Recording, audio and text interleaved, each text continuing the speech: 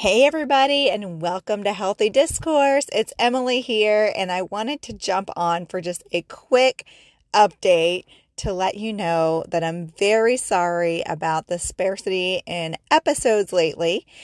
Those of you who know Wiggy and I might already know this, but we had a huge surprise a couple of months ago and are actually expecting our fifth child, who is confirmed to be a baby girl, which will be our first girl. And I have been feeling pretty terrible. So I've moved out of the first trimester a couple of weeks ago.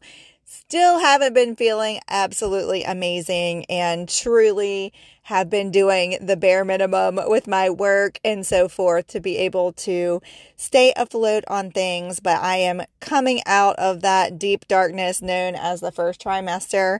I just must say, I have nothing in common with women who love being pregnant. I just don't understand. But we are very excited about this very surprise blessing. And I plan to do an episode really soon where we talk more about the details of all the things. And I hope to talk about pregnancy more. There are many women and families who are having children later again. I say again because this is not a new phenomenon. In generations past, it was very common for women to have babies from the time they were 20 until well into their 40s.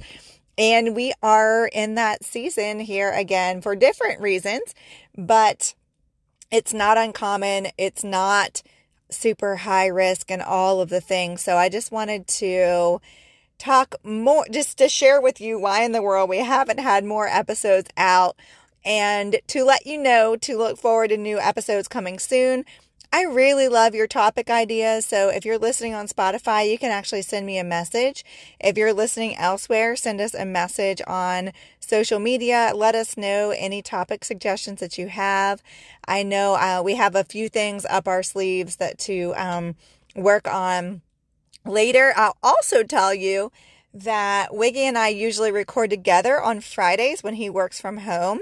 And we have had something going on every single Friday between kid field trips and all kinds of events and that kind of thing that we've been involved with. And not to mention feeling terrible. I usually feel worse on the weekends, which is awful. I want to be able to have a great time with my family, but I'm praying that this weekend is the one that I finally really turn the corner, because I'm feeling great today and I'm just hoping that that continues. So look out for a lot more about pregnancy, baby girl number 5, kind of the whirlwind of emotions that we've experienced throughout this time and so forth. But I am grateful and feel very blessed that my body is healthy enough to carry a baby at almost 41. I know that especially in the toxic world that we live in now, that's not incredibly common. And so I'm very grateful for that. There's been so many sweet blessings already in this time. Our boys can't wait to have a baby sister, and I can't wait to see them be like really big brothers. Our oldest will be almost 11. Our youngest will be 5, and they are all so excited in their own ways. And so we are very excited about all of the things. I am planning a very unconventional birth situation. If you haven't been around for very long, then you might know we don't do things traditionally very often. I'll tell you, I had my first biological son. I had a water birth with him. My second son I had in the admissions unit 12 minutes after we arrived. So those were quite different experiences. But that was great. It was fast. I recovered super quickly.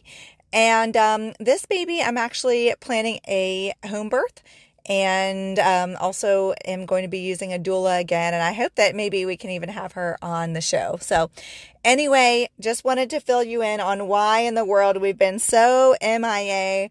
The news is out. So thank you for your support, and I look forward to new episodes coming soon.